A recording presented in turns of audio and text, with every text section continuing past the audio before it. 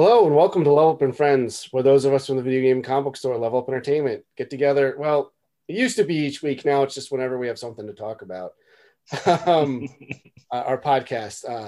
We're coming up to the end of 2021. It's about to be 2022. So it's time for our annual This Year Didn't Completely Suck Awards. So I've got most of the staff from both of our stores are here. We picked some of our best things from 2021 that we experienced. And we're going to have a little bit of a discussion of it. I'm your host, Scott, and joining me is Greg. Hey, what's going on? We got Joe. Present. We've got Harry. What's going on, everybody? We got John. Hey, how are you guys? We've got Danny. Hey. And last but not least, we've got Molly. Hello. I didn't miss anyone, right? Because I don't have everyone on my screen since we're screen sharing. That's I everybody. mean, I was here, so. Right. I was trying to remember the order everyone showed up in the room for. But yeah. So if everyone excited about 2021 being over? God, yes. Yeah. I mean, the year was okay. We got married, so that was exciting. Oh my God, was that this year? I was there. That felt Yeah. like so long. Jesus. But yeah, so I think we'll start with our first category, which is like the weirdest to explain, which is best surprises. We started doing this one last year because 2020 was so bad. I was like, we need to have one that's just about a positive experience that happened. So this is kind of things that happened this year that were a pleasant surprise, or we were surprised we enjoyed, or something along those lines. So I think we're going to do this one alphabetical order. So Danny, why don't you tell us about your best surprise of 2021? Sure. So I picked the Sailor Moon Eternal movies coming out on Netflix. The fact that they even got localized without it taking forever, because I know the films got pushed back a while because of COVID. So I didn't even expect them to release part one, let alone both parts at the same time. And I believe they did it internationally as well. So the fact that like all Sailor Moon fans all over the world can watch it like together on the same platform, which is really, really cool. That's cool. Did they have the other like Sailor Moon series on there, or is it just the Eternal movies? I think they have some of the original series up on Netflix, or it's either that or Crystal. Because Crystal, this is like the tie-in movie. They basically just, instead of doing like the fourth arc of the manga as like the Crystal animated series, they just did it as two movies, which I think was probably a better idea because the manga's pacing is so fast that it's just like, yeah, you could do it as a movie. It's a lot easier. Yeah, you're my Sailor Moon expert, so I trust your opinion on this stuff. Yes, I am. All right. So Greg and Harry, it's funny that you guys would both be next, but you guys have kind of the same pick. So I guess we'll start with Greg first, and then Harry can respond to it. Sure. Yeah, I picked since I'm one of the owners right now. I picked that we opened the second location because it's pretty cool doing that in the middle of a pandemic. We didn't know how things would work out and how quickly we could find a place that was ready to go. This location was great. It was ready to move in right away. It was it worked out really well. I mean, it took a little longer than we wanted to get open, but that's because of the pandemic. But it was a nice surprise to get it open. It was a nice surprise for everybody to see, to make, a little happiness, I guess, for everybody, whether, part of the store family or extended being, a customer of ours or whatever. It was nice to be able to spread that. And, I'm just looking forward to being there and doing lots of cool things in that area. So, that's why I picked as the best surprise. Yeah, and I'm pretty much the same as Greg. I feel like when I look back at 2021, opening the new store and being a part of that and working on it's probably going to be one of the things I most remember about this year. It was fun sort of keeping that a surprise and then being able to unveil it when we were ready to open. And the Summers Point store, it's got so many different spaces and possibilities that we could use that space for. And I'm just really looking forward to, when hopefully things open up and what we can do in 2022. I just can't wait for the way that we'll be able to use that space creatively and have the Summers Point and Mays Landing stores work together to put on even better events than we've always done. Yeah, Here. I'm looking forward to, now that the madness of the holidays is over. Now we can focus on doing more fun things rather than just getting through the holidays, because it's make just busy, both personally and professionally. The second location's been fun working out. The response has been nice. Since Joe and I spend most of our time there now, it's also nice to work with you on a very regular basis now, Joseph. Yeah, I would have put that as my surprise as well, because it's been a surprise to have, I've been a part of Level Up stuff for, the beginning 14 years. Yeah. So to now 14 and a half. Officially be, part of it all has been really cool. And I started, every now and then I call it, I have to go home. And then I go, no, I'm going to work. It's not home, it's work. Oh, dude, I call that store home all the time because I spend more time there than I do at my house. Pretty, right there too. Yeah. At least it's spacious. Yeah, it's very open. Get lots of drop-ins, lots of unexpected guests. Yeah. But Joseph, yes. you're on deck now. I see what you did there. Yeah. What's your best surprise here? I mean, it's an all-encompassing one. In general, the whole thing was, I'm a baseball guy, and I talked about it on my podcast before about last season being weird with everything.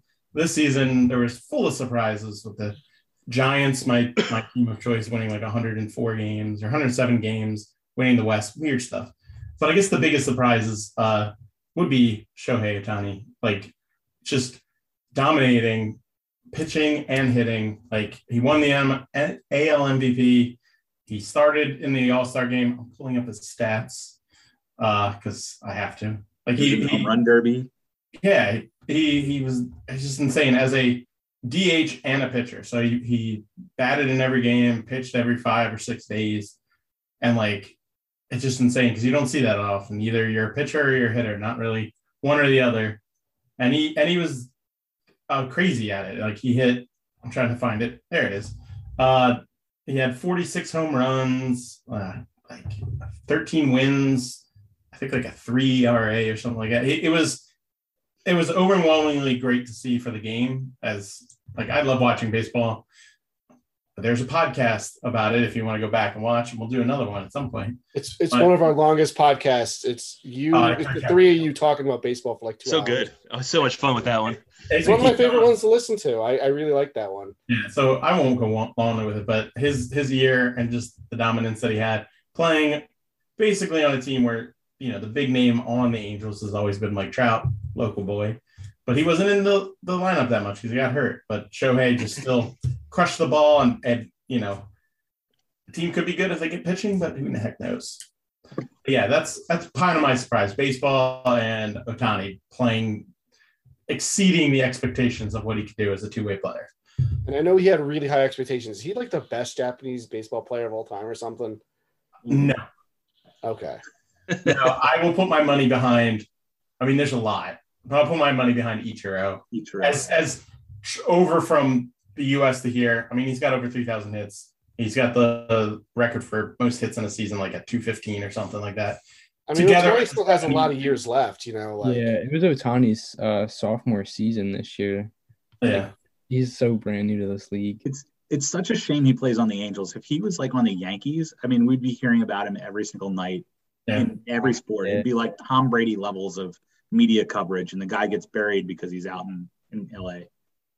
Well, if we're going to wish him to be on a team, we're a Phillies podcast. Sorry, John. Yeah, for those that can't see, I have a Yankees hat on right now. Well, speaking of you, John, because if I don't derail this conversation, we'll go on about baseball for 1,000 years. That is true. You're right. So, John, you're up next. What was your biggest surprise pick? Yeah, my biggest surprise was the announcement of TMNT Shredder's Revenge, the game that's coming out sometime next year. It looks really good. We haven't had a Turtles game come out for a few years now. And they're going back to the basics and back to good 2D platformer games. So yeah, I'm pretty excited for this. The trailer looked really good. Their new playable characters look cool. I'm Have they hyped. announced anyone after April yet? I don't think so. I think it's only April, but I would assume we're gonna get at least one or two more playable characters. There'll probably some DLC packs, whether it be free or not. But I not to Bogart John, but yeah, that was like my top. What do I want? My big surprise, like that was definitely up there for me too. Like I'm super stoked for that. And I believe it's the same development team who did Streets of Rage 4, right? Yeah, I believe so. Maybe I don't know. I just picked that up because it's on sale and like it's really Streets of Rage 4 is awesome. Yeah. So yeah, John, this is everyone knows this is a thing that's close to my heart, and I'm also excited for it. I think if it came out this year, it might be my, not to spoil my things too like later, but I think it would have been something I'll talk about later. I think it did get delayed. Yeah, wasn't it supposed to come out this year? It was supposed to come out, and now it got pushed back to sometime in 2022. Well, I like Miyamoto saying that a delayed game is eventually good. A rush game are bad. A rush game is bad forever. Not so much true anymore because they can just patch it. But yeah, I'd rather. It looks extremely promising. Yeah, and I've been recently playing the arcade games myself because I got the Turtles in Time 1-Up cabinet for Christmas. So I'm like at an all-time hype level for it right now. But we'll definitely talk about that more. As a quick thing, it was Scott Pilgrim they worked on, not. Was it Scott Pilgrim? Scott Pilgrim's also great. Yeah, that's what they worked on. I mean, among other things, but that's the team, like the team they were called something different at the time, but the basic team that made this up is Scott Pilgrim. Well, the Scott Pilgrim game is really good. But Molly, we're up to you now. How about you? Okay, so it's been a very long time since I've read any comic books. To the point where it's like probably Umbrella Academy was like the last series of comic books that I read. Actually, the Killjoys series, because that's the more recent one, done by Gerard Way. And then I got recommended Stray Dogs. I'm pretty sure it's Wes who told me about it and then was like, did you see all the horror covers? Because I'm also a horror fan. So I was like, all right, cool. So I picked it up and I was like, wow, this is a lot more brutal than I thought it was going to be, especially considering the covers like have the characters on them, and the characters very much remind me of like Bluth, like All Dogs Go to Heaven type like animation. And it's supposedly getting turned into a movie, or a show. I don't know if like that's like or when that's happening, but that would be really awesome, and I'd love to see that. That was my big surprise. Yeah, this book was awesome. This book really got a lot of people into like comic books this year. I think it had the best free comic book day book too, because it was like the first issue, and then like a prelude or something like that within like the free comic book too. It was really cool. I just picked up the new one, the Dog Days one. I haven't like skimmed through it yet because I'm excited, but I want to have time to read it. Yeah, it came out today actually. Yes. Oh yes, yeah. I know it just came out, but it's like all the days and weeks of comics blend together in my brain. I just, but yeah, it did just come out today. So it's the first in a 2-part series. And I know the horror movie cover for this one is Creepshow, which is pretty cool. Very excited about that too, because I also love Creepshow. So yeah, I should have, like, it's one of those books where I was like, I'm not gonna get it, and then I should have gotten, like, just because because I had the horror movie homage. That's why I got all the deceased homage covers. Like I like also really in the horror movies too, and just I should have jumped on it, but I didn't because it's one of those books that kind of came out of nowhere, and it's like, because I don't know any of the creative team on. I don't know any of those people. I don't know what they've done. I've heard of the writer, but I don't remember where from though. I think I only read like the first 1 or 2 issues. We talked about it in like last spring on the podcast. We're talking about some of the new books that just came out. And I read a bunch of the new #1s that had recently been out, also so I could talk about them a little. And Stray Dogs was cool, but like knowing me, I was waiting for the trade to come out. And then when it did, it kept selling out. So I just never got it. Like we kept selling through them. whenever we order them, so I haven't had a chance to sit down with it yet. It's really cool to just see this as like a sleeper hit, because I remember just being on the shelf and then it's like 2 weeks later, it was just like, oh, we can't keep this thing in the store, and everyone's talking about it. Well, the fact that they've come out with like all kinds of like second printings, and it wasn't there like a third or fourth printing for. There was, I got so many. Yeah. I like that they also changed up like the covers for each of the printings too. They didn't just like rehash.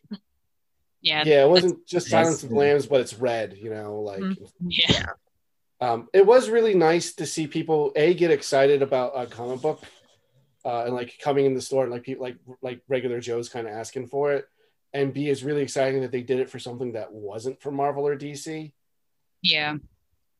So it's really cool to see. Like, it's what Image, right? Mm-hmm. Yeah. It's still a creator-owned thing. So Stray Dogs is really cool. I'm glad that it happened and people responded to it. And then for the last one of the surprise picks is my own. And I'm going to make this real quick because not everyone on this call has watched Spider-Man Far From Home. I keep doing that. It's No Way Home. Yeah, I wish they were. I've seen Far From Home. The most recent, the third Tom Holland Spider-Man movie. My surprise is not what happened in the movie, because I kind of expected it. My surprise was like at myself for actually enjoying that, versus like being like, oh yeah, of course they did that. Like because I feel nothing when I watch Marvel movies now. It's just because like, oh, you kind of see them coming a mile away, and like. They just feel like they're going through the motions. But this was really good. And by the end, I was like, all right, we finally have Spider-Man. Let's I can't wait for the next one. And then I don't know if it's going to happen or not. But, but I'm going to leave that at that. As dear listeners, this movie will come up a few more times in our discussion tonight. Because of that, we are going to do a full spoiler podcast later. Probably record that in a week or so. And, we'll have that to look forward to. So we're not going to dwell on Spider-Man too much. Real quick, this is a new one added. I think it was Becca's suggestion. We're going to do best tabletop game / RPG. And I should mention that Becca is not here. She does have picks. You can see all of the complete stuff on our website, levelentertainment.com. I realized I didn't put the names on these ones, so I will fix that. When you guys hear this, it will be fine. But for this one, let's start with John. Oh yeah, I chose the Cuphead fast rolling dice game. I haven't played it personally, but it looks really fun, and I started playing the game Cuphead a few weeks ago. It's a hard game. I did not expect it to be as challenging as it is. But this tabletop board game looks really fun. We had a demo of it in the Summers Point store a week or two ago, so I came in early so I could play it. It's really, really cool. It's also extremely difficult. We almost died on the first boss, and they're like, oh yeah, here's 10 more. You're supposed to beat them all back to back, because there's like a shop and stuff in the middle of it. You do it in between. It's like, oh god, and like you don't get health back. Mm-hmm. But it's funny how much it like keeps the mechanics. Because there's like a companion app that basically is a counter for 20 seconds, but it plays like Cuphead music when you're doing it. And each boss has like cards each round, and you have to like roll your dice to match them. And if you don't, like you take a damage. You can get parries and stuff. It's really simple and like, but it's like surprisingly deep. Like I'm not a big like tabletop or like board game fan, but I think this is like one of those games that I could see myself getting into.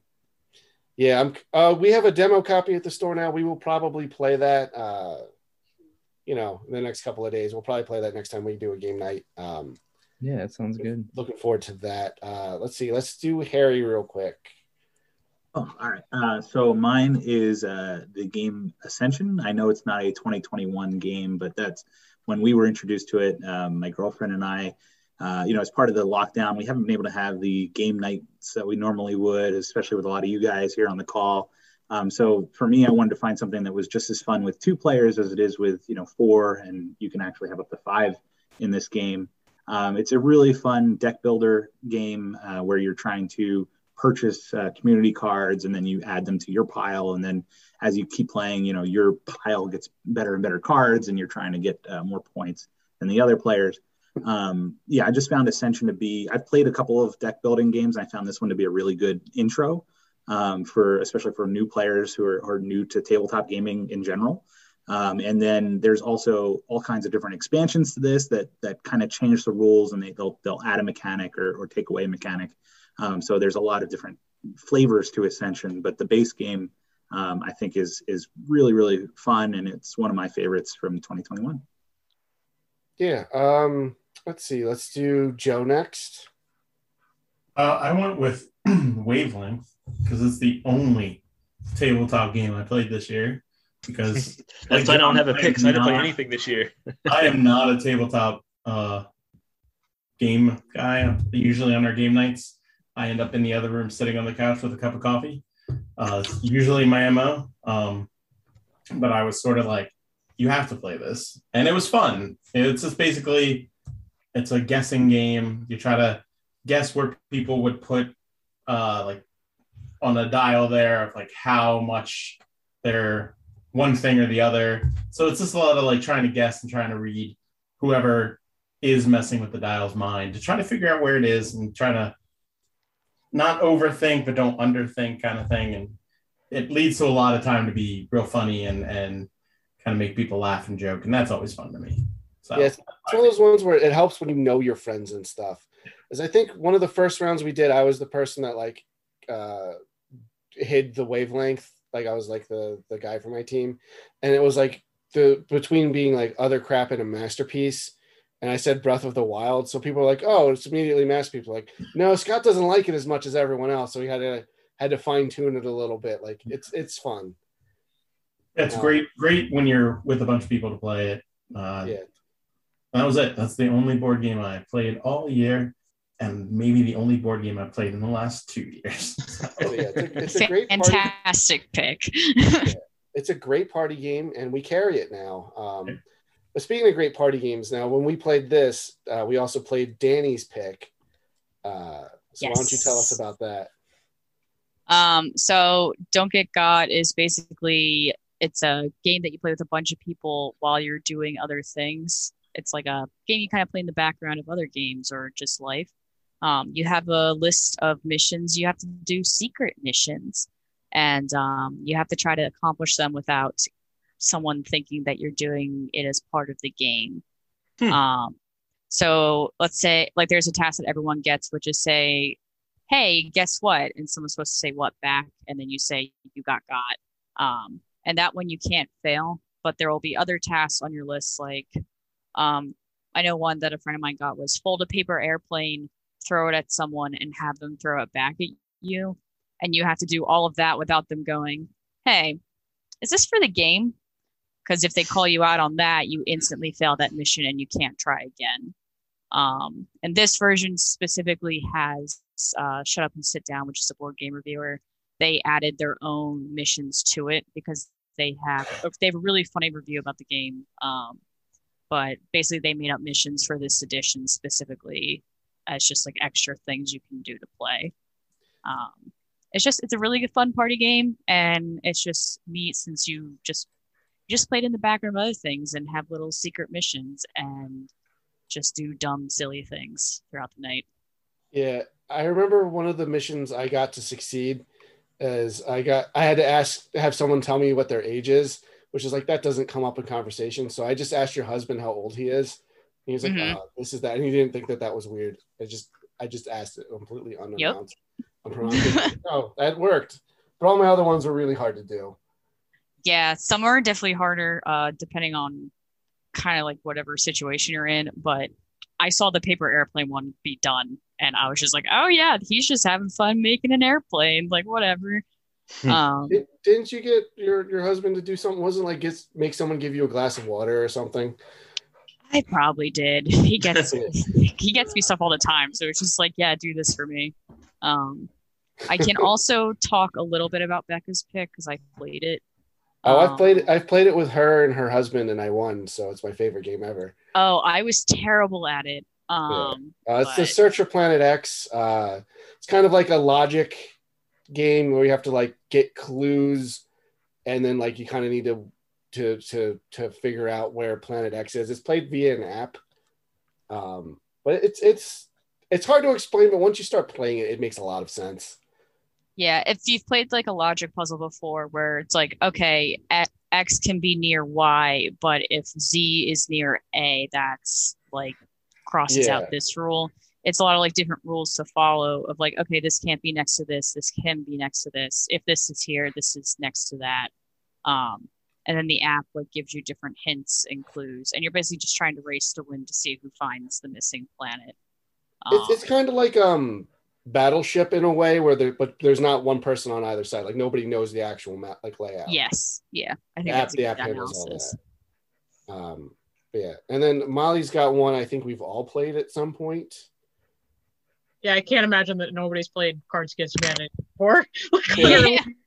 Every year at some point. Actually, I played a newer edition of it because apparently they put out one every single year.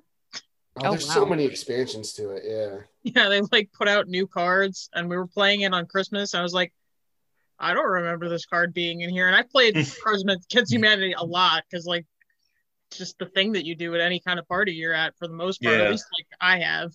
But I was like, oh, that's kind of cool. There's like Joe Biden cards in there, and like one of them was like Kamala Harris. I was like, okay, cool. That's awesome. Okay. And then real quick, mine is the only RPG on the board here. I played some Scum and Villainy, and to be fair, we're barely in the beginning of the campaign, but it's really cool so far. It's a Powered by the Apocalypse type game, but instead of being like a fantasy or post-apocalyptic thing, it's basically Star Wars and Star Trek just without the license, because there's like essentially like the Force in it as well. Like you can be a character that uses that.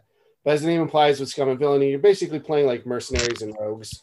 I'm a ship's doctor because the first ability you get is I'm a doctor, not a ellipses. So I was like, perfect. So I haven't decided what my character's personality is going to completely be yet, but I kind of really want to be a grumpy space doctor. But you get to build your own aliens and stuff. It's really cool. It's really flexible. Like one of the things I was worried about is we don't have a dedicated mechanic or engineer. But a lot of those skills like kind of fall into like the pilot and like other stuff. So we're not, if our warp core starts bursting, like won't necessarily mean we'll immediately die, which is exciting. And I was like, well, I should probably be that instead of the doctor, but I can't not be like a Bones character. So, but yeah, so we're going to move on from that. And now we're going to get to probably the ones people are most excited about. We're going to do best TV show / movie, because the way stuff's been released the last couple of years, it's like, kind of, it depends on release schedule and stuff. So people have the option between TV show or movie. So I picked both. Yeah. I have one when you can have two. I was going to say, well, John and Molly, you both picked the same thing. We did, yeah. So you guys want to, quickly talk about Spider-Man again? I don't think that I can actually say why that was my favorite movie without being spoilery, but like mine is similar to your like thing about it being a big surprise because of the nostalgia thing. So that's why I picked it. Yeah. Yeah, I mean, there's a lot of surprises in this movie. Man, it was so good. If you haven't already seen this movie, I would watch it because you're missing out. Sorry. I just want to give like an honorable mention to a TV show that I watched this year though too. It was called Only Murders in the Building on Hulu. That show was great. It was so good. It was a really good show, and honest to God, like if Spider-Man No Way Home didn't come out, that would have been my pick. But it was very good. I would agree with you. Yeah, my TV show was The Boys. Yeah, I can't remember Harry or I picked The Boys last year, but The Boys usually gets represented on here. Yeah, I actually really like it a lot. I haven't read the adjoining comic book, but I've been told that the comic book actually isn't even as good as the show is, which I'm not surprised. That might have been me that said that. I do not like the comic.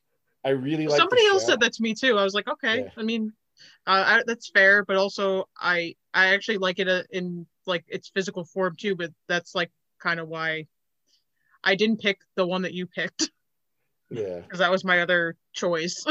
But yeah, the best way I found to describe Spider-Man's the nostalgia angle without really spoiling it is like it worked in a way that Ghostbusters Afterlife didn't, where it doesn't actually define the characters in the movie, the nostalgia stuff. Yeah, it wasn't like a fan service thing. Yeah, it's not. It's a lot of fan service, but not only fan service. Yeah, I mean this movie did a really good job of incorporating pretty much every character that we've seen in like the Homecoming trilogy. Yeah. And characters that we haven't seen in this trilogy yet. Yeah. So again, we'll do a whole episode on Spider-Man where we'll talk spoilers on it. But let's stick with the MCU. And I know Harry's also had lots of podcasts about his pick, so we probably won't need to spend too much time on it. Yeah, so I picked The Falcon and the Winter Soldier, which is the Disney Plus series. And, I feel like the Disney Plus series have been really, really good. Hawkeye just wrapped up, and there was Loki and What If and WandaVision before this one. But I picked this one because of a few reasons. One, WandaVision, while it was very good, it was a little bit more self-contained. And I felt like Falcon and the Winter Soldier did a really good job of kind of showing what the Marvel Universe looks like after Endgame, what the blip did to sort of the world at large. And it also kind of decided to delve into topics like racial equality and justice and things, the police state and some other things that, are hot button issues in the real world. And I was a little surprised to see Disney or a Disney property even going there. I mean, there's a lot of people that said they could have gone a little bit further, or maybe wish that they spent a little bit more time in some of these issues. But for any sort of Disney property to even start touching them, I think that was a pretty big deal. And it also showed that these Disney Plus series, they're going to be pretty influential on the MCU as a whole. Some of the characters will show up in the movies, and you kind of have to watch these series in order to understand what's going on. So we also did the Level Up Watches podcast, which I'll throw out here, where we went through this series one episode at a time. And that was a lot of fun too. So Falcon and the Winter Soldier, that's my pick. Okay. I haven't gotten around to watching that. I've only watched 2 of the MCU ones. I watched WandaVision. I just watched Hawkeye. I wasn't terribly impressed by either. So there's something wrong with you. WandaVision was fantastic, but we won't get into that here and now. And I haven't watched Hawkeye yet, but I think I got a chance to yet. So. WandaVision's ending ruined the series for me. Yeah. All right. Well, again, not to get off topic, but I can understand what you're saying a little bit, but we're not going to talk about more than that. Yeah, we don't even pick WandaVision as the best TV show. Yeah. So. Yeah. Speaking of best TV shows, I guess, Greg, since you were talking, let's do yours. Well, my TV show wasn't a TV show; it was a movie. Is it a movie? I don't know what it is. I've never heard of it until you told me to put this on the list. No, it's great. Like that's why, it was a. I saw it a preview for it years ago, and I kind of forgot about it. And then I don't know what jogged my memory, but I was like, "Oh, let me see if I can find it." And it was on some station. I don't remember what Hulu or whatever. One of those pay ones. It's called Anna and the Apocalypse. Basically, it blends 3 genres: musicals, Christmas movie, and horror into one awesome, fantastic movie. Basically, it's an Australian-made movie. I think it was 2019, 2018, something like that. But the basic gist of it is a zombie outbreak happens like every other. It's very cliche in that aspect. But what they do with the characters and the music's excellent. Like it's on par with like musicals like that were on Broadway and that kind of stuff. And it blends these genres together really well, and you care about these characters. It was just a really fun movie. I would recommend watching if you could watch it, whether it costs $4 or it's free somewhere where you find it. It's just if you like any of those 3 types of movies, or all 3, I think you'll really like this movie. It's really, really good, and the actual actors are pretty much like high school age and that's how it kind of takes place. So it's actually like not like, oh look, these 40-year-olds are playing 18-year-olds. Yay. But yeah, that was my pick for this year. It really it really made that day I saw it, like it really made my day to see how good that was. Cool. Let's go with you now, Joe. So I think your show was on tonight, right? Isn't it? It was. It's Wednesday night. You know what that means.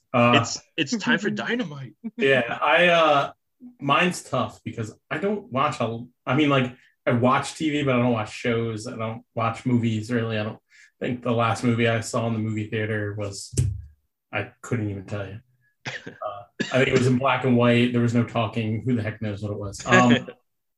I went with the only show that I kind of watch regularly. I didn't want to put baseball games because I watch that a lot. And I watch old wrestling because it's just part of growing up. So I went with AEW Dynamite. It's on Wednesday nights on TNT until next week when it's on TBS going forward. It's just another wrestling promotion. Like, it's not WWE. It's not Impact. It's a different thing. A lot of people in it are from like Ring of Honor, and they did NJPW, different wrestling promotions. I just really like it. It seems fresh. It seems new. The matches are good. It just it has the feel of the old stuff a little bit, mixed in with a lot of the newer stuff. I don't know. I just enjoy it. And it was on, and while we were getting prepared, I was watching it on my phone, so I can keep up with it. But it's like the only thing I've watched pretty regularly. It's really cool live too. Yeah. Yeah, I haven't gone to see the live show because I think I had a chance to go when it first came around Philly, but it was like downpouring that day, and I decided not to go. And then aren't they? Did it already pass? Isn't it coming to Atlantic City? They are coming to in February, which is bizarre, but yeah, they're coming to Atlantic City to Boardwalk Hall, I believe. So where Miss America was, they'll be wrestling. So. But yeah, I that's my pick. All right, let's move on to Danny then. I picked Odd Taxi, which is an anime series that is probably one of the best shows I've seen in a long time. And what's really interesting with it is that it's a show where all the characters play some sort of role, no matter how minor they are. It's really interconnected in every episode. And it's just some really tight, well done writing.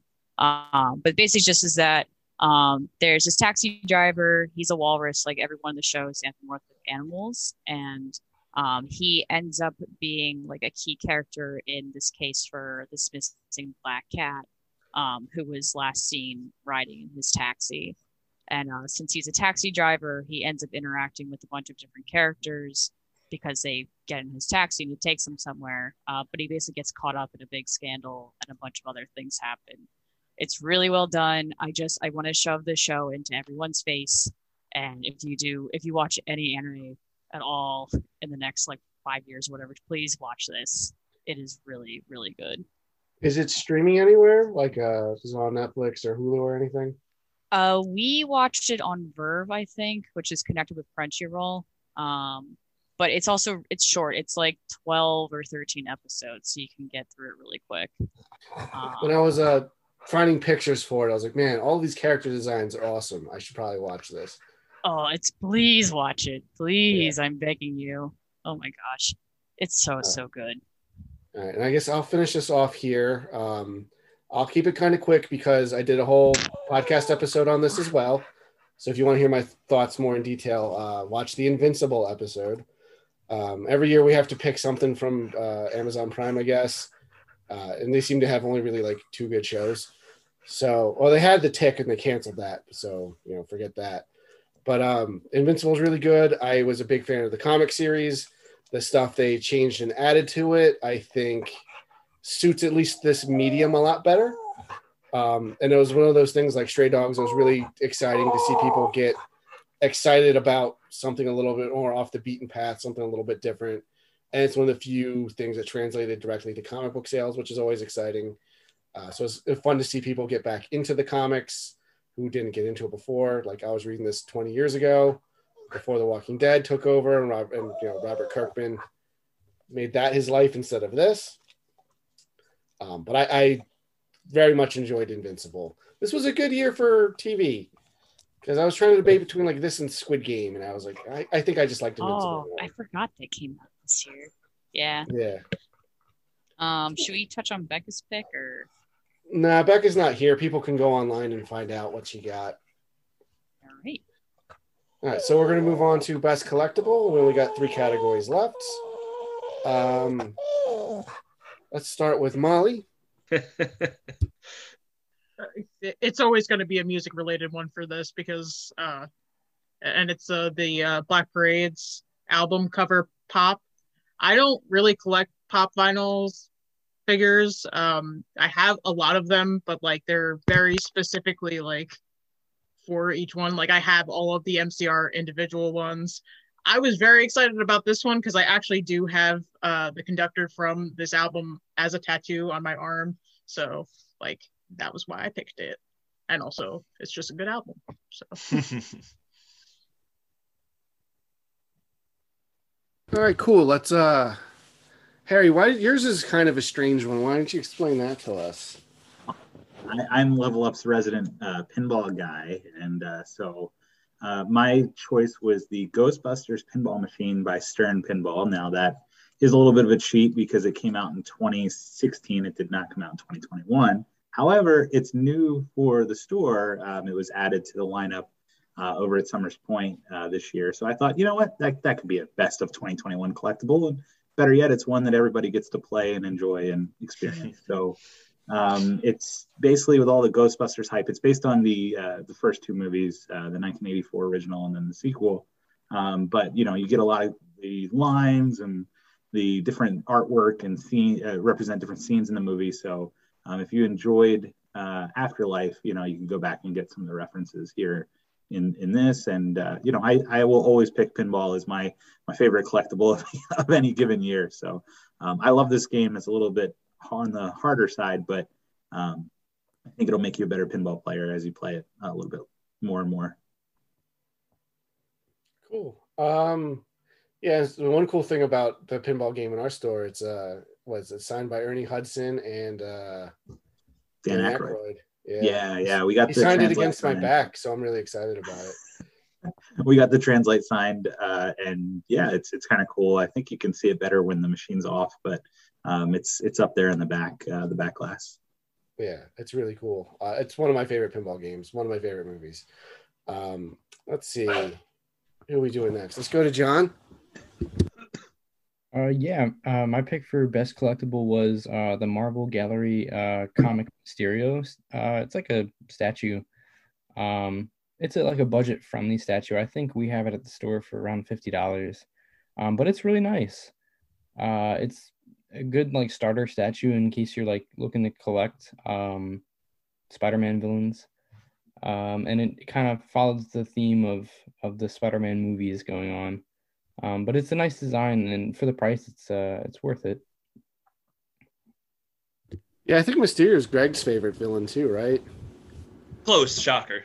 Okay, I knew it was one of those like lesser talked about Spider-Man guys. Mysterio, like, not to get into much of that, but Mysterio was like, he was okay for me until the Kevin Smith run on Daredevil, and made him awesome to me. Like they made him really cool. So if you can read that, you should read that because that's such a great Daredevil story. Okay, let's do Danny next. Mine is something I'll never be able to afford at this point, but it's the Sailor Moon Sume Art HQS statue. It was a limited edition statue that came out this year of Sailor Moon's Moon Spiral Heart Attack from the 3rd season of the original anime. Just really detailed, really beautiful. I love how fluid like the poses with the ribbon and the hair flowing. It was originally going for $600, and now it's like going for $2,000 on eBay, which makes me want to cry. But I can look at the JPEGs at least and think about what could have been. So definitely not affordable like John's pick, but a nice dream to dream. I mean, I just realized they're both doing sort of similar-esque poses. So, all right, let's do Joe because there's a nice synergy between Greg and mine. So we'll end with those. All right. I went with the Macho Man Ultimate Collection Edition figure There's a lot of like I collect weird stuff. So I collect like glassware and that, but I didn't get any glassware this year, so I couldn't put like a McDonald's glass from like 1974. So I only go with what like I get. So last year's I had the McDonald's pop figures because I thought it was weird that they had Grimace and Mayor McCheese and the Hamburglar and all those kind of things. But this year I went with the Macho Man because it's the only real thing I got as a collectible. Yes, I'm a wrestling guy, and I like the Macho Man. If you've seen me in the store, I usually have the Macho Man mask on. And this figure matches up with the pop I have of them, actually. But I got it as an anniversary gift. So it's like in my living room, still in the box. It depicts a time in like the early 90s where like I was still like 10, 11, 12 years old watching wrestling and like really loving it. So like it has a sentimental value for me as well because it reminds me of that time. There's other figures that came out that I have also purchased that didn't come out this year. And I was like, I must have, for me, it was like a collectible. I collected it. But now I have one of those things I would have put. It's the random elite figure of the Zodiac, which was Brutus the Barber Beefcake's like alter ego in WCW. It's very weird, very bizarre. Shouldn't ever be a figure, and now it is. So that's my pick. It's very weird, but it's for you can find it online. You can go to different sites. You can find it in Targets and stuff like that. It's around. It's readily available, so it's not like a hard collectible to try to find. So, all right, Greg. Now on the website, I picked Rodimus specifically to recommend for this, but I don't know if you didn't tell me a particular character. No, I like my favorite collectible this year was the Kingdom toys for Transformers. It was the close second was a studio series because this year they did a run of the Transformers '86 movie, which is my favorite movie of all time, except for Wizard of Oz, my favorite movie. But since some of the other studio series figures stunk, that's why I picked the Kingdom because I think all the Kingdom toys are pretty badass. Just they're really well done. Some of them could be a little pricey, but for the most part, they're on average. The average size ones are fairly reasonable, but they're just like. I love Transformers. I love the show, which I could have picked that too. The War for Cybertron trilogy. That was really well done. Also, but yeah, that's what I picked. Because I love Transformers. That's my jam from when I was a kid, and never really changed my tune on those. I think they're really awesome figures. They always have been, and I think they always will be as long as the quality is there. I also picked Transformers. But I did more specifically the collab series they've been doing. They've been picking some really great franchises, and they did a Jurassic Park 2-pack, where one is the Tour Jeep, the Ford Explorer, and apparently his name's Autobot JP93, which is a really boring name. And then the other one is Tyrannicon Rex, which is essentially just a repaint from the Beast Wars Megatron, but you get a T-Rex too, so who doesn't love that? And Tyrannicon's a pretty cool name. Tyrannicon Rex is a rad name. I do like it. But the collaborative series has been really good. Like, I love Gigawatt, I love Ectotron, so I kind of really want to pick this one up. I love the packaging. Is the T-Rex escape scene? It even has like a fake other Ford Explorer for Tyrannicon to be standing on.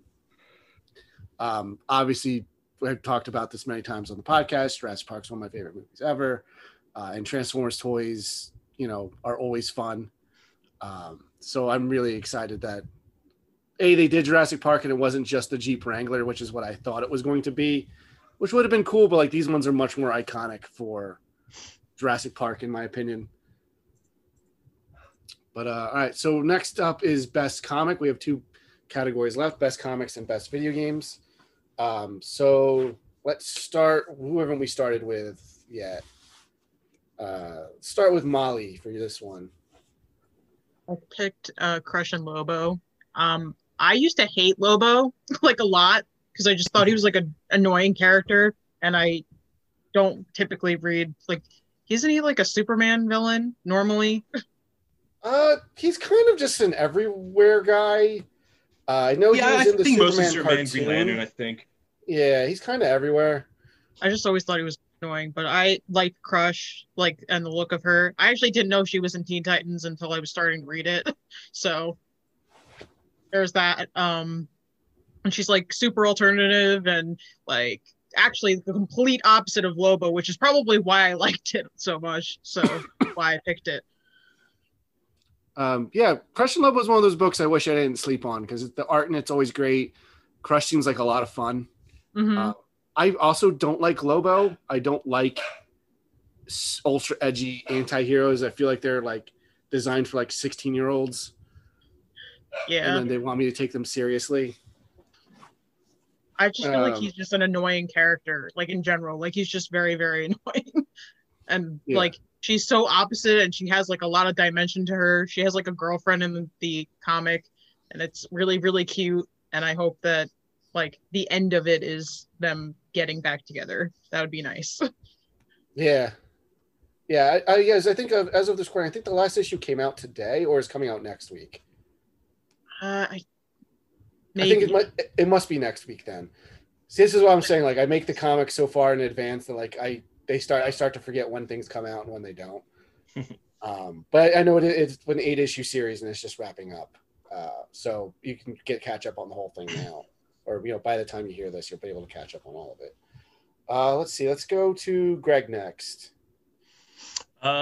This year I chose Boom Studios, the Comic 7 Secrets. It came out, started last year, I think, or 2 years ago, but like it's been consistently good. It's written by Tom Taylor, who's done a bunch of stuff. As I talked about earlier, he's done Deceased.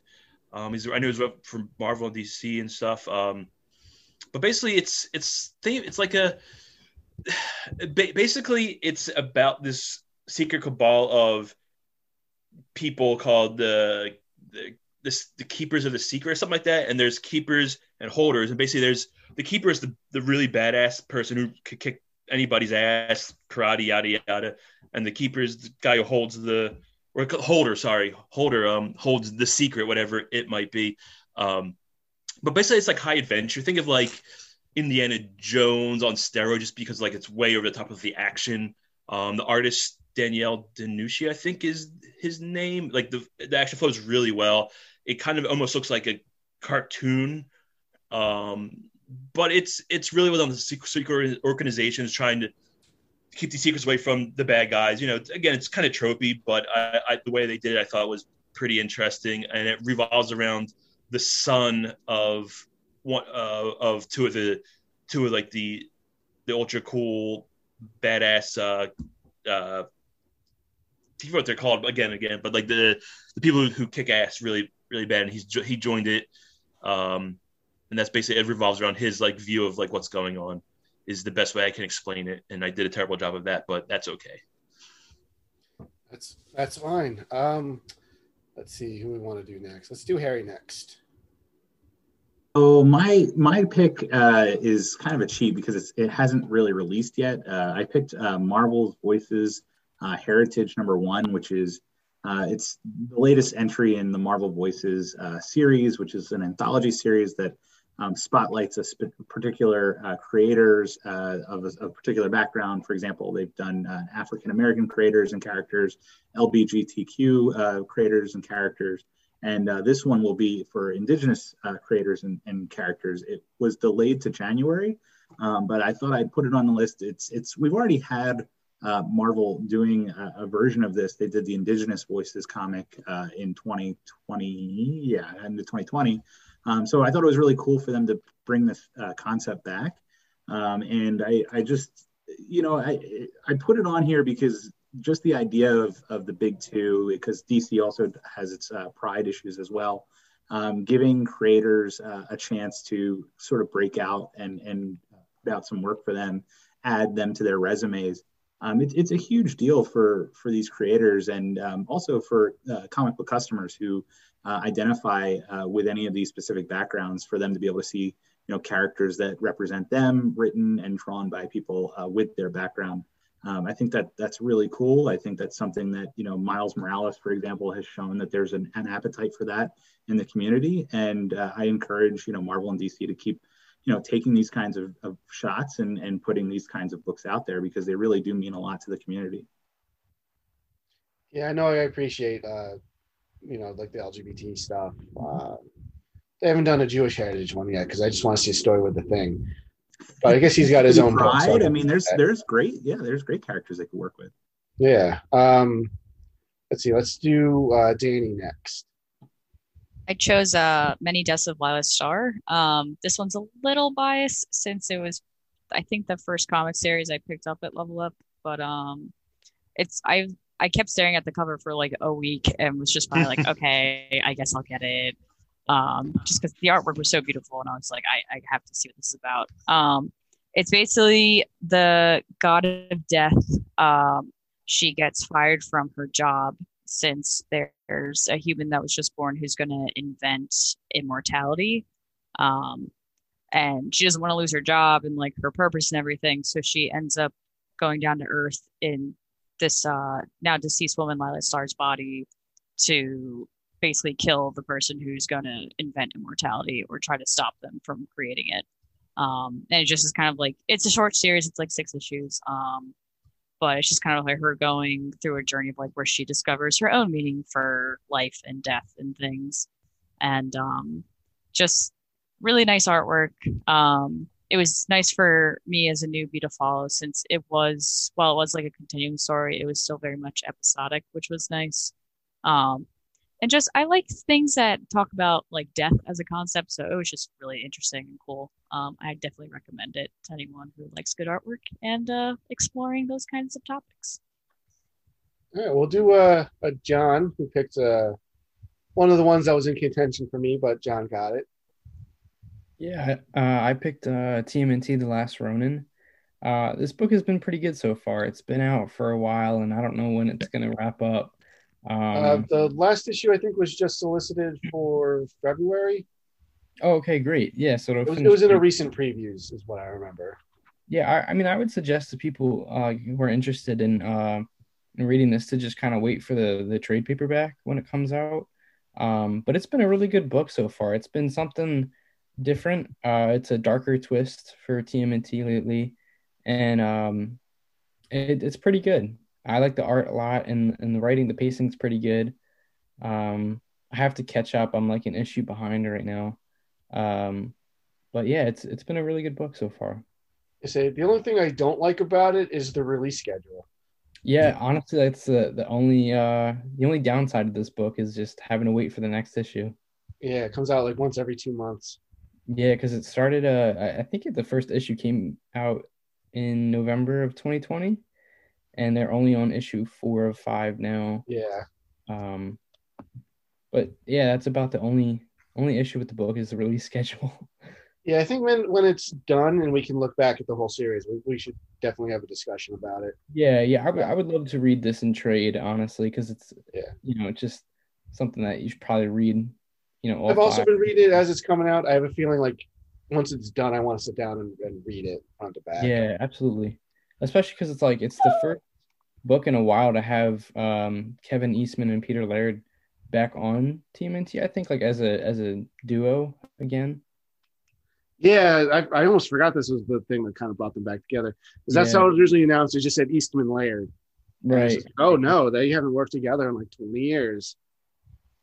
But yeah, it's exciting, and it's kind of like if Frank Miller wrote Ninja Turtles, if that is a selling point for you. Normally wouldn't be for me, but it works, so take that as you will. Now let's go. Oh, sorry. Let's go over to Joe. Well, I could have won it with Last Ronin as well, or Stray Dogs and all that kind of stuff. I went with Legends of the Dark Knight. It's a Batman book. I started reading comics again this year. And my gateway into getting back into books is Batman, because I love Batman. I love the 60s Batman. What I love about this book is that, they're not, I don't have to I can read, what do we have? 6 or 8 just came out.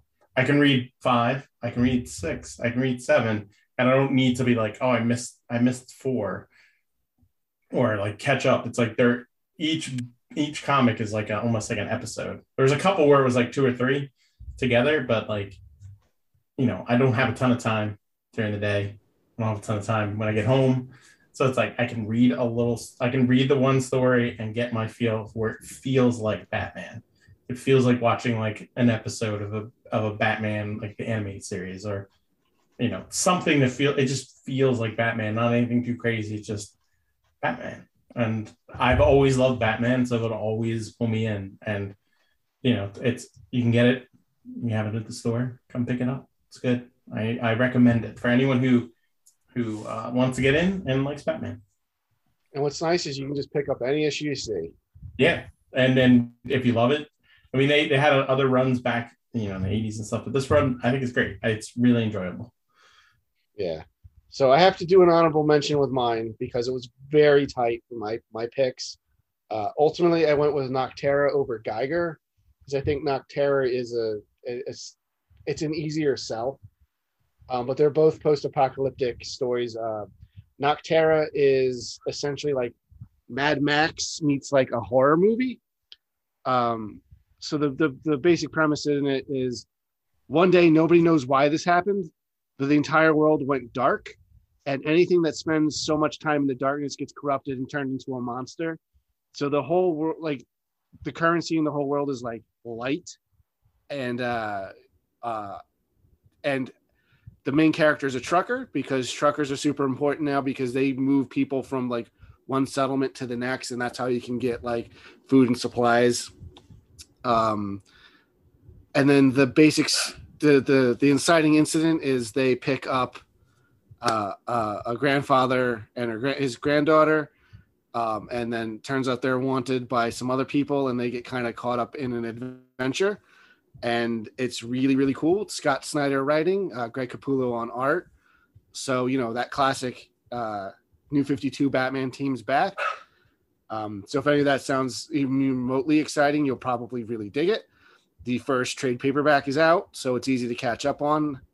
And then, you know, I really enjoyed it, and I can't wait to see where it goes, which is the best thing you can say about an ongoing comic series. And then the last category we hear is doing best video games. I'm going to start with Harry because both Harry and Becca had the same pick, and since she's not here to talk about it, I'll let him talk about it. All right, sounds good. My choice was Monster Hunter Rise on the Switch.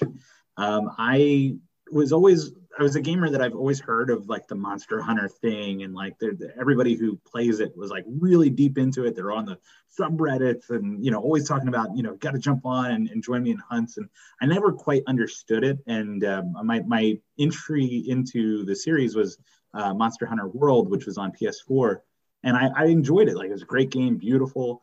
But the load times, it took forever. It seemed like to jump into the game and really get going. This game on the Switch took everything that I really liked about Monster Hunter World and kind of condensed it down, and it being on a Switch cartridge, that there were virtually no load times. You can jump in and play, and you know, it's everything that everybody talks about. I could finally see sort of what people really enjoyed about this game. It's an action adventure game where, you know, you're kind of challenging yourself to go out and defeat these giant bosses. And, you know, it's sort of the benefit is that when you defeat them, you have to learn their patterns, you have to learn their habitats and fighting styles and all that. And then when you defeat them, you get to essentially carve these monsters up to improve your armor and improve your weapons. And it gives you a different visual look to your armor that incorporates some of the pieces, like a jawbone will be your sword and things like that. And it was really, really cool. And and that community is there. There's always people that are willing to teach you more about Monster Hunter, what monsters to go hunt, join them in hunts, how to improve your items. It's a really welcoming community. And I think the Switch Monster Hunter Rise game is a really good jumping on point for people too, who may be new to the series. All right. And I kind of want to go with Molly next because visually it's the most distinct of all of these games. I went with Pokemon Snap because I played the original on 64, and the minute that I saw that they were, I don't want to call this like remaster because it's like a completely different game because they add like a bunch of different new elements, and they also added all kinds of new Pokemon in there because there's been several new regions that have been explored and all that added to the Pokedex. So I went with that one because it's good. It's really, really good. It's really long. I still have not finished it. But I feel like Pokemon's also a very safe game to pick too, because there's usually several of them that come out during the year. I have not picked up. I get the name wrong. Yes, that one. Yep. Yeah, but I probably will at some point. But that's my pick. I will say, because new Pokemon Snap's one of the few games I did play this year. And I love the selection of Pokemon they did.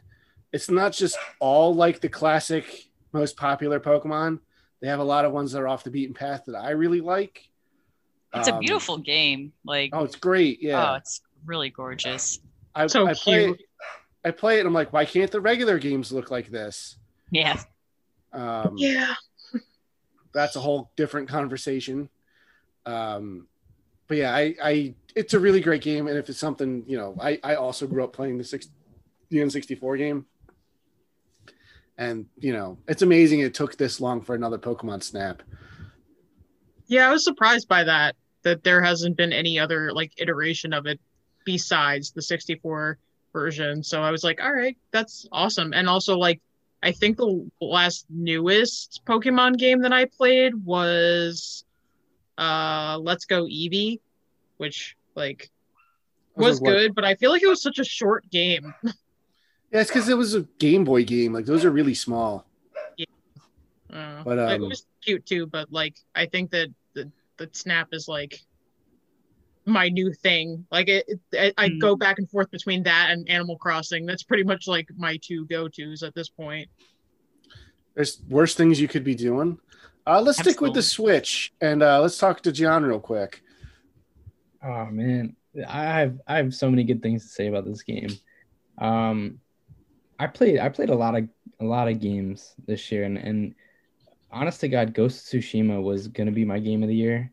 But man, Metroid Dread is so good. Funny enough, an hour before hopping on this podcast, I just beat the game, or at least the main story.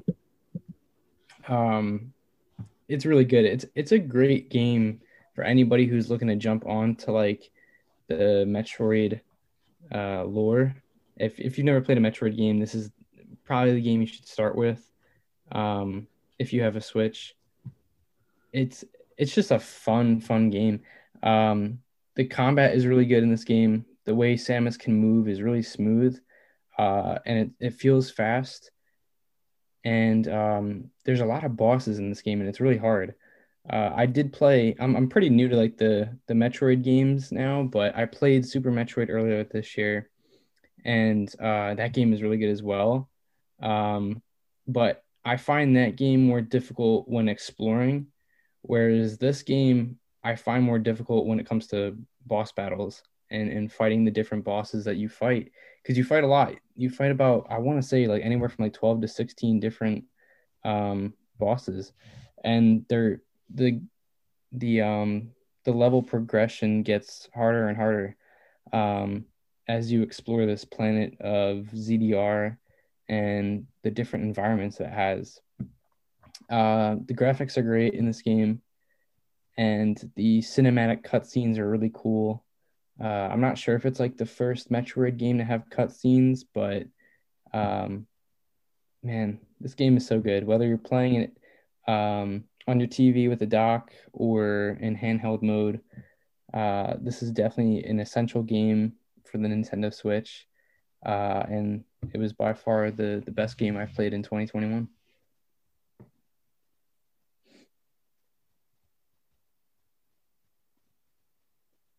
I will say I'm glad it was as well received as it has been, because as a Super Metroid fan and Zero Mission and Fusion, the 2D Metroid games kind of get lost in the shuffle of everyone grinning over Prime, and I'm not a Prime player because the first person just doesn't work for me.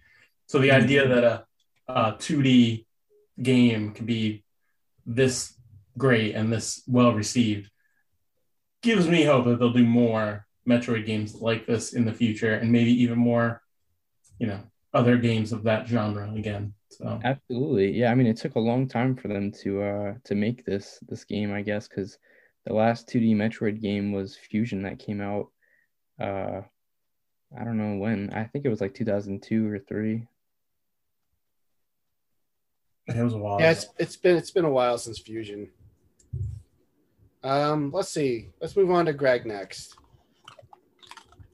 Cool. Well, actually, it's kind of good because jumping off the back of John, I was waiting for Metroid Dread to come out, and I was looking for a Metroidvania style game, and I ran across Blasphemous, which is a horror take on I guess horror take is Castlevania too, but like it's more like it's like there's a lot of like religion and theology, and you're kind of like in limbo of some sort of purgatory. I'm not 100% sure if they explain it. I haven't been yet. I'm right near the end. But it plays real well. It has the I can't say 8-bit graphic, like 16-bit graphic style. Has some really cool cutscenes in it. But it plays exactly like any other, Metroid or Castlevania game where you go around hunting for power-ups, but they have some really cool, interesting, you get like a rosary bead, you can equip different things on it to do different effects that lead to effects. There's all kinds of bonuses to find. The boss battles are extremely hard. There's not as many. There's probably about 7. But the one really cool thing about this game is that there was actually 3 very large free DLC downloads, and the last one just came out, and it actually added a whole new section to the game and added a bunch of more collectibles and stuff like that. And in the second expansion, they brought in the character, I forget her name off the top of my head, the main character from Bloodstained, which is another Metroidvania style game, which I thought was a pretty cool collaboration. But it was a really neat game. There's a sequel coming out in 2022 or 23, but they did a really good job with this game again, and it was cheaper. It cost, I think it goes for about $30 right now. I got it on sale for less than that, but I would highly recommend it if you're looking for another Metroidvania style game. Okay, let's see. Let's hit Danny up next. I chose Eastward. I'm not sure. I don't remember the developer this time, but I know it's an indie game. And I saw the preview for it when Indie World had done it, and immediately the graphics are it's a really beautiful pixel game. Like it almost looks like it's a painting with how well they've done like the pixels, artwork and everything. It's really beautiful. But basically it's kind of a post-apocalyptic type game. You're a miner named John, and in the opening cutscene, you stumble upon a girl named Sam who has psychic powers. So you're trying to kind of figure out like what her deal is.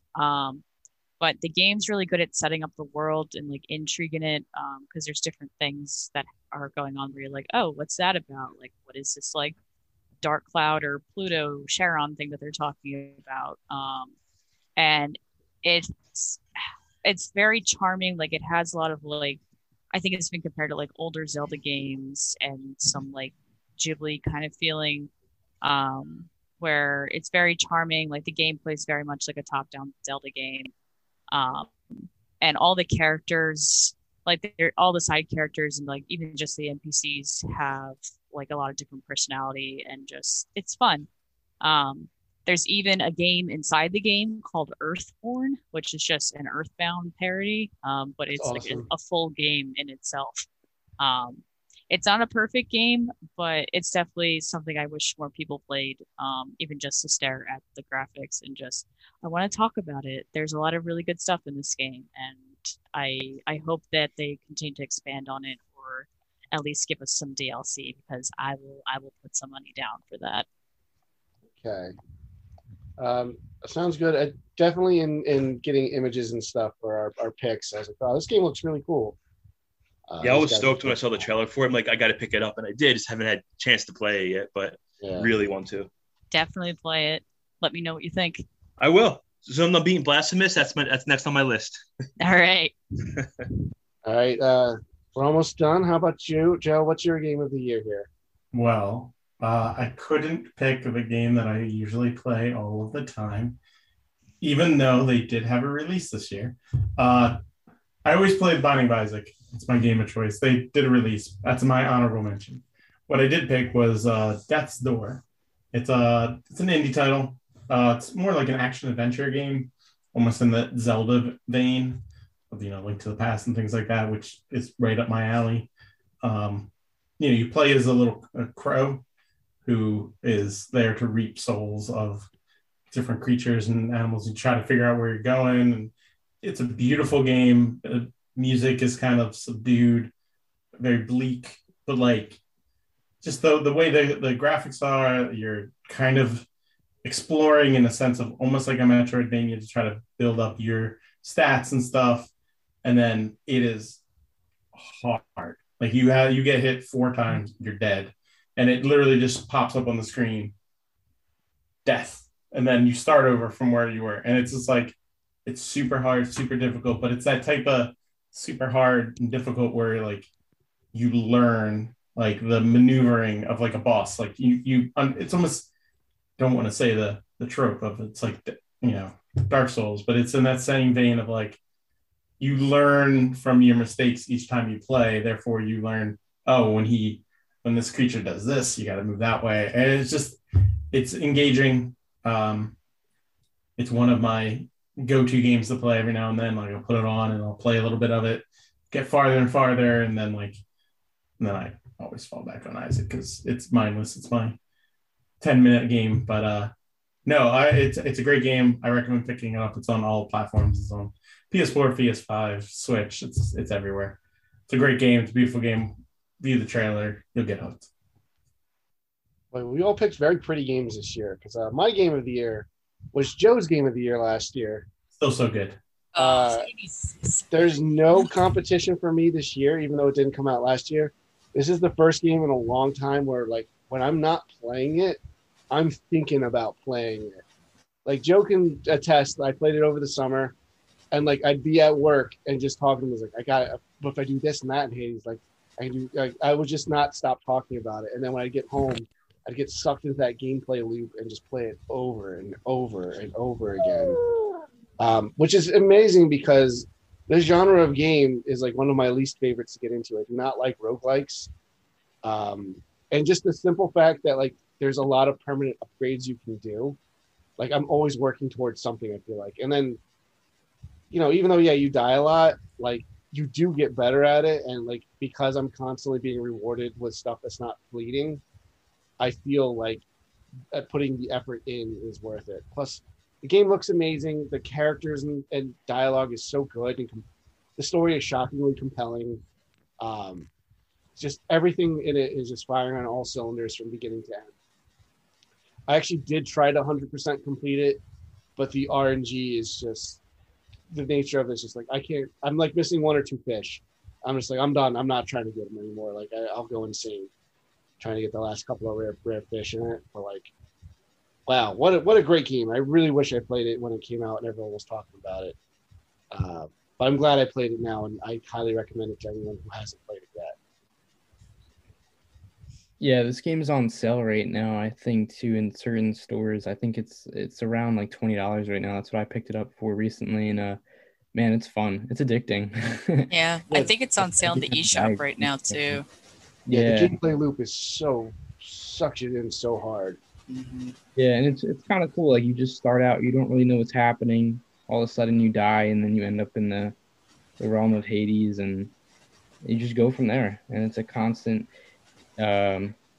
loop, but it always changes. Like the map always changes too. It doesn't ever feel stale. Yeah, I mean, I've played it so much now that like I desperately want them to add DLC just so there's more like mobs. It's not just the same guys every once in a while, but like that's just because I played it so many times. I've done like hundreds of runs in it. I'm sure Joe feels probably the same way about Isaac at this point sometimes. Yeah, I mean, I've put a couple thousand hours into Isaac, not the bad, but yeah. Isaac keeps doing like expansions and adding more stuff to it. I don't know how they would do that with Hades because of the story, but like I would even just love just like a boss rush mode where they just add like 50 bosses that you just fight them. It's just without the story context. Like that would be awesome. They could do that. You just put a different room off the main area, and it's like the trials or something. And and it's just like you fight all the greatest heroes in Greek mythology. It's just like it's Hercules and all these other people that are in it. Easy way to do it. That'd be awesome. But yeah, so that's gonna do it for our game of the year discussion, or not, our best of the year discussion. Looking forward to 2022, I guess, just because that's how time works, so I kind of have to. But I don't think there's anything like I was personally like dying with anticipation for. But that's also just because it's late and I'm forgetful, and sure someone will put in the comments like, oh yeah, that I definitely want that. Breath of the Wild 2. Yes. If it comes out, Wait. Oh my gosh, please. I'm not getting my hopes up when it's coming out next year until I start seeing like a trailer. We don't even know the title. I'm trying to temper expectations. But I am excited I'm excited for a new Zelda regardless of whatever is happening. But yeah, so I think that'll end us tonight. Does anyone have anything they want to plug? Danny, and do you have any Twitter or Instagram or stuff people want to follow you at? Yeah, you can follow me at Spiral Sketches on Twitter, Instagram. I make stickers. If you look at the sticker board in the store, it's like a lot of my stuff's on there. But yeah, if you could give me a follow, that would be awesome. Thank you. I don't know if anyone has anything beyond the store stuff to plug. Take that as a no. So yes, you can follow us at levelupentertainment.com or on Facebook, Twitter, Instagram, Level Up Entertainment. We have 2 locations, one in the Hamilton Mall in Mays Landing in New Jersey, and our new store we mentioned a couple times in Summers Point. So yeah, follow us there, and then obviously you listen to this podcast, so it's at the places where you can listen to podcasts, YouTube, iTunes, all those places. Like and share with friends. Definitely let us know in whatever comment section you have access to right now.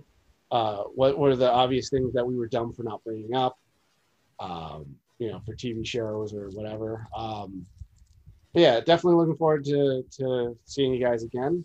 Well, the next episode we'll definitely do is going to be Spider-Man related. We'll just have to figure out when we're going to record that off air. So that'll end us for tonight. Thanks everyone for joining me. I know it's getting late, and a couple of us are old, so we're very tired. So next time, everyone be safe.